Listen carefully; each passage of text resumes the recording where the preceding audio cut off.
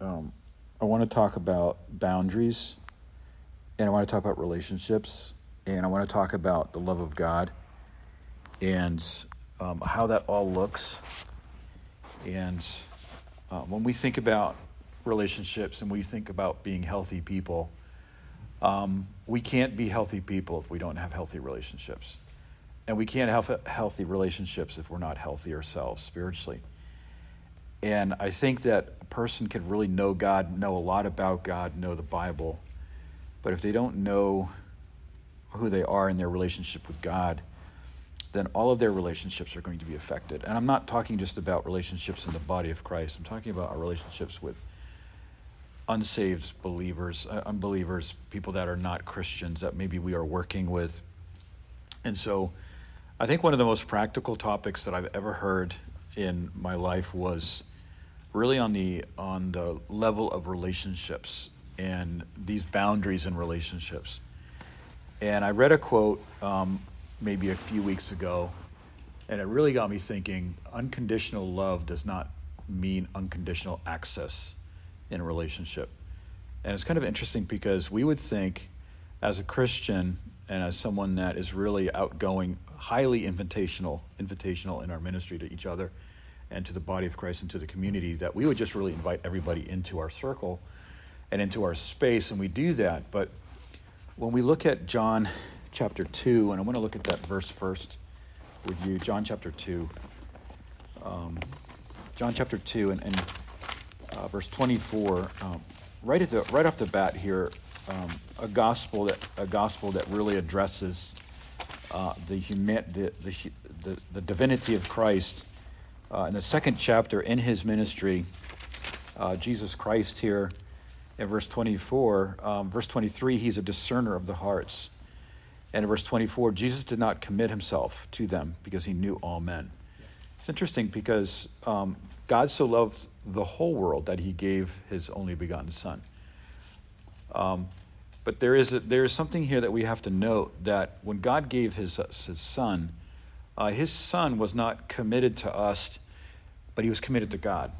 And Jesus here in verse 24, the word commit is a very powerful, it's a very strong word in the Greek, and it means to absolutely fully trust. It's this word faith, pisteo, but then there's this prefix epi, which means to fully trust, to fully commit in a total way. And Jesus didn't do this because he knew what was in the hearts of men. So somehow God so loved the world that he gave everything, yet he did not commit himself to man.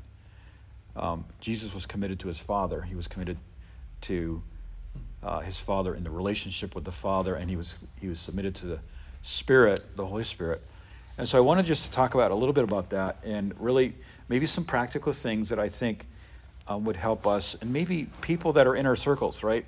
There are things that we talk about here that maybe you can just kind of share with other people. Maybe it's going to be helpful, to share. But I think that what can happen very often in relationships is that if we're a certain type of person in our personality,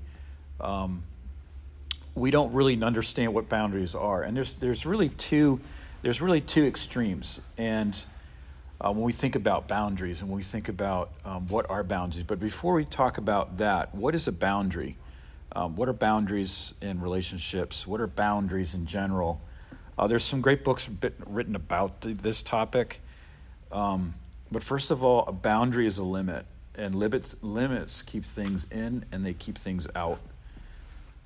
Limits define ownership, right? Fences, in New England, where I'm from, way back in the day from the Indian times before the settlers came, Indians had these simple rock walls that were like maybe 2 or 3 feet high. And this is how they defined their land and the settlers' land. And so limits define ownership. And so when I have a boundary, I'm defining what is mine and really what belongs to the Lord. And limits keep things inside and they keep things outside. And then the fourth thing about a limit is a limit establishes safety and security. So these are really important things to understand about what is a boundary. The Bible talks a lot about boundaries or landmarks or fences or hedges. The Bible talks about barriers. It talks about the word keeping. It talks about stewardship. Adam had the stewardship of the garden where he was to keep the garden.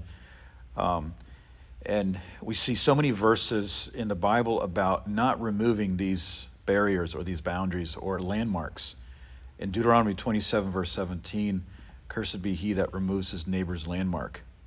And all the people shall say amen. And God really wanted a corporate amen on that because everybody was involved. And I think, what does it mean to remove their neighbor's landmark? And I'm just going to kind of hit a few things and then maybe just start digging down into some specifics. But like for me to remove somebody's landmark, maybe somebody has a history or a weakness in an area, and maybe I don't have that weakness, and maybe I have this liberty in a certain area of my life, and my liberty causes someone that has a struggle in that area, that my liberty causes my security and my confidence causes that person's boundary to be moved a couple feet, either one way or the other, or maybe to be removed. And so this is very serious, and so boundaries, and I think that for some people, the word boundary or guidelines or barriers or landmarks or these hedges can be words like, well, I thought it was all grace, I thought it was all love. We shouldn't be legalistic. That's legalistic. But I think we really need to understand what is a boundary, and what are these safety lanes or safety lines in our life that really keep us in a healthy place. And I think that so many relationship problems that we experience is because we don't understand boundaries, and we don't understand where the boundaries should be, because we don't necessarily, in all bounds, all it boils down to this is that we don't understand the love of God towards us, towards ourselves. In Jude 21, where Jude 21 is saying, keeping yourself in the love of God, looking for the mercy of our Lord Jesus Christ unto eternal life. And this keeping here means to attend to carefully, to take care of, to watch or guard against loss or injury, keeping an eye on. And that means our own soul. Like, we need to keep our own soul. Like, he that keeps his own spirit is more mightier, or is like the one who takes a city. And so I think that we need to keep our own soul. We need to know our limits as a human being, and we need to know what are our lines, what are the boundaries doctrinally, in a biblical way, but also like, what are my personal boundaries? What are my personal limits? For example, Peter says to husbands, dwell with your wife according to the knowledge. That really means understand what are your wife's limits. Like, how far can she go? Respect those limits, whether they're great or small. And so these boundaries are really, there's two extremes with boundaries. Number one, love without boundaries is abstract and actually hatred. Like, if I'm loving without boundaries, it's abstract. Like, it's not defined. What is that? It is not courageous love. And it's actually, if I don't have boundaries in my love, then I'm actually hating the person because I don't respect their boundaries. I'm gonna dig down more into this. And what is really love? It's like God's self-sacrificing. It's God's unconditional love of God. All my boundaries in my life and in my family and in my work life and with my neighbors and just every relationship I have really must be kept in the love of God. And this is really the boundary that we're talking about here, the boundary of the love of God. Philippians chapter 1, I believe it's verse 7. Correct me if I'm wrong, but it says, or is it verse 9? I think it's verse 9. Let your love be according to discernment. Let your love be according to knowledge. Like, First John 4:1, like, don't believe every spirit, but discern the spirits. And I think that there's two types of Christianity. There's Phariseeism, which we can point out really easily, but then there's this kind of Sadduceeism that we don't really talk about, and it's the over-materialization of our faith. It's the ignorance of spiritual warfare. It's the negating of anything supernatural. because we're just not those kind of Christians. We're just more tempered. But I think that we need to live in discernment. And so the other extreme, the first extreme is love without boundaries, which is abstract and really hatred, because I don't really respect that person or that relationship. For example, here's an example. Proverbs 13, verse 24. He that spares the rod hates his son, right? That's family discipline. If there's no discipline, if there's no consequence for decisions, then I don't actually love that person. If I don't tell a person the truth, if I don't share the gospel with somebody, then I don't really love that person, because I don't really want them to go to heaven when they die. I actually don't like that person. And it doesn't mean that if you don't share the gospel with somebody right away, it means you hate them. But like if I don't want to tell somebody the truth, and I maybe have this nice personality, I don't want to ruffle anybody's feathers, then I'm actually functioning in hatred. Does that make sense? Like I'm living in indifference. And number two, the second extreme is boundaries without love, which is legalism, and it's just destructive. In Romans 7 verse 12,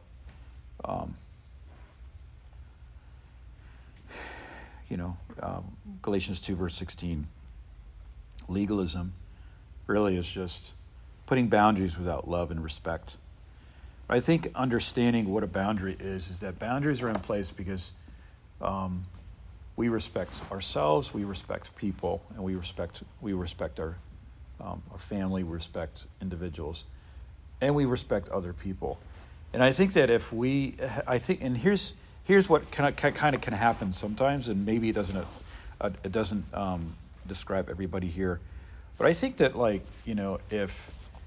if we want to be Christ-like, and we don't have any boundaries, and we give people unlimited access to our soul, we're not guarding our heart. And it's like, remember, and this is a good illustration, remember in the tabernacle, not everybody had access to that. And not because God was being like an elitist, but it's like there are things inside the tabernacle that were very sacred, very holy, and very valuable. And there were people that were not allowed in there because of boundaries. And the point I'm making here is that you and I are the temple of the Holy Spirit. We're sacred. We live in a society, we live in a culture where nothing is sacred, where everything is like physical, and a good relationship is a relationship that has compatibility on the physical level. And if it doesn't have that compatibility in the physical level, then it's not going to be a good relationship. I mean, this whole world lives on and we talked a little bit on Sunday, we just live on such externals. And there's no sacredness. We don't have any sense of sacredness for the externals, for what God has made sacred. And what happens is that because we don't have that respect and that honor and understanding how the word love and the word honor are very, very have a very close relationship in the original language. Like taime, which is this Greek word which means to honor. It means to love something because it has such high value. Remember that verse where it says that Demas left this present world. Sorry, Demas left because he loved this present world, right? And what does that mean? Agape means a self-sacrificing love for something that has great value in my life, and that could actually be a bad thing.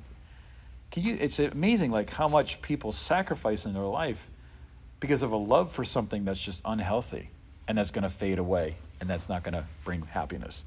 And we do that. We do that in relationships. We do that in our careers. We do that in everything that we live. Because we live sometimes with this unhealthy and undefined, and we don't allow God to define to us what is sacred and what's beautiful and what's holy. And if we can understand what that is, like Moses said that he chose to bear the reproach of Christ as greater gain than the riches of all of Egypt, Hebrews chapter 11, right? And here you got this ragtag group of slaves, and they're Hebrews, in Egypt, unlovely, maybe even unthankful, just kind of I don't know, just scrappers maybe. But Moses, right, sees something in these people that nobody else sees, and that's the treasure and and the beauty of who the Israelites are and God's promises to them. So I think if we can understand, number one, how precious we are and how valuable we are and how much we mean to God, then we could understand how to love ourselves properly. There's a word that you hear a lot today, and it's in Christianity too, and it's a term called self-care. And what it means is that because people are living in such a world of just lack of respect, familiarity, just the profane, giving their body to anybody, and that we live into this, we wind up in this culture where we have just, for the moment, we live in entertainment, we live in some kind of sense of stimulation, yet at the cost of our own physical body and at the cost of our own soul. And what happens is it puts people in a place that are really beat up, soulishly and physically. And there's just great neglect to themselves, to their bodies, because they don't live with any understanding of boundaries in their life. And so they are just wrecked. They're just beat up there, and they don't know they're just a wreck. And so they don't understand how God cares for them. They don't understand how valuable they are as a temple. And so they need to start these kind of programs called self-care. And there's a place for self-care, but I think understanding that if I understand who I am, my value, then and keeping myself in the love of God, then there's a point where we have to draw lines. And I want to just say something about that, and then maybe we could just open it up for discussion. But I was talking to somebody recently, and they said, well, I really, this person came out of a really bad background and just wrecked. They struggle with deep anxiety, and they've been betrayed, and they just had a crazy life, and and sometimes they just get angry and they lash out and they just tear everybody up. But we got to be patient with them. But I think there's a point after 2 years where you just have to say, like, look, let's draw some boundaries here, because you having free access to yell and do your thing and just show your flesh to everybody does not mean that we're loving you unconditionally. That if we're not drawing some lines here, we're actually going to enable you to live in that, and we're not helping you. We're not drawing some lines here. We're not bringing you to the cross. And so what I'm saying is that you hear the question sometimes asked, like, well, if we're supposed to love people unconditionally and lay down our lives for people and love people like Christ loved people, when do we draw the line? And we draw the line really when there's a boundary crossed, about when there's this point where a boundary of the love of God has been crossed, and there's this familiarity, and there's just this blatant just abuse, where criticism and accusation, and it really gets demonic. And at that point, and we can talk about this later, but some things have to be said, we need to step out and say, you've crossed the line there. You cannot communicate like that. You cannot communicate like that again, ever. If you do, then we don't have any fellowship. And it sounds pretty tough, but I think that if we don't draw lines, then we're not living in the respect of the blood of Christ in us and the respect of who we are as a temple, and we don't live in the respect of the presence of the Holy Spirit in our life. And just because God is a God of unconditional love and unconditional giving his Son, Jesus Christ, it does not mean that we have unconditional access to be destructive in God's presence. And so I'll close with this one point, and we can just open it up for a wrap. But when it says that Jesus did not commit himself to men, it meant really like this word, this fully entrusting himself to people. And because he understood what was in man. And so how do we have relationships so that it doesn't turn into something cynical and suspicious and lack of trust and destructive? And I think that is when we understand how much that we've been forgiven, how much we've been loved, how much we've been healed from God, there's a tremendous capacity to love other people, right? She that has been forgiven much loves much. Remember what Jesus said about that woman. She loves much, but the love is according to boundaries. Like, for example, if you truly reflect Christ to somebody and they do not receive that on a consistent basis, there's a point where we just have to say, you know something, I'm committing you over to God, and there's nothing more that I can do because I'm actually hurting myself, and this is not edifying. And I think we understand where that goes. So I'll just say this, that God gives us boundaries. God wants to enlarge our boundaries. And I say this, and this is really just by way of introduction. Maybe we can take a couple Wednesdays and talk about this, but God wants us to enlarge our boundaries. He wants to enlarge the place of our tent, as it says in Isaiah 54, verse 2. That can't happen if we're being beaten up by just the atmosphere and people that we allow to come into our circle and into our life to affect us. And if we do that, again, we're not loving ourselves. We don't love ourselves, and we don't love them if they do that. There's a point we just say, you know something, I love you, but here's the line. And this is a line, this is really called the spirit of, do not grieve the Holy Spirit. Let the Lord be between us. There's a cross between us. And the cross means there's no place for your flesh and there's no place for my flesh. No place for my sentimental flesh and no place for your flesh too. And that's where we've got to meet. And if we can't meet there, then we don't have a relationship. And I know this is tough and maybe just goes against what people think Christianity is, but if I'm living in this pressure in a relationship and I'm allowing people to say what they want at any time with free access to you, to yourself or to me, then that is, I'm not in a place where my boundaries can be expanded. I'm in a place where I'm starting to shrink. I'm starting to contract in. And I'm not living in this sense of abundance and vision and expanding in my thinking. God wants to expand our boundaries, and that can't happen if we don't understand what our boundaries are. And very simple introduction. A lot of things there that I said, and we can really dig deeper. But so maybe we could just start from there, and maybe there's some questions or maybe some comments or things that are on your heart that may be stirred up from what I said.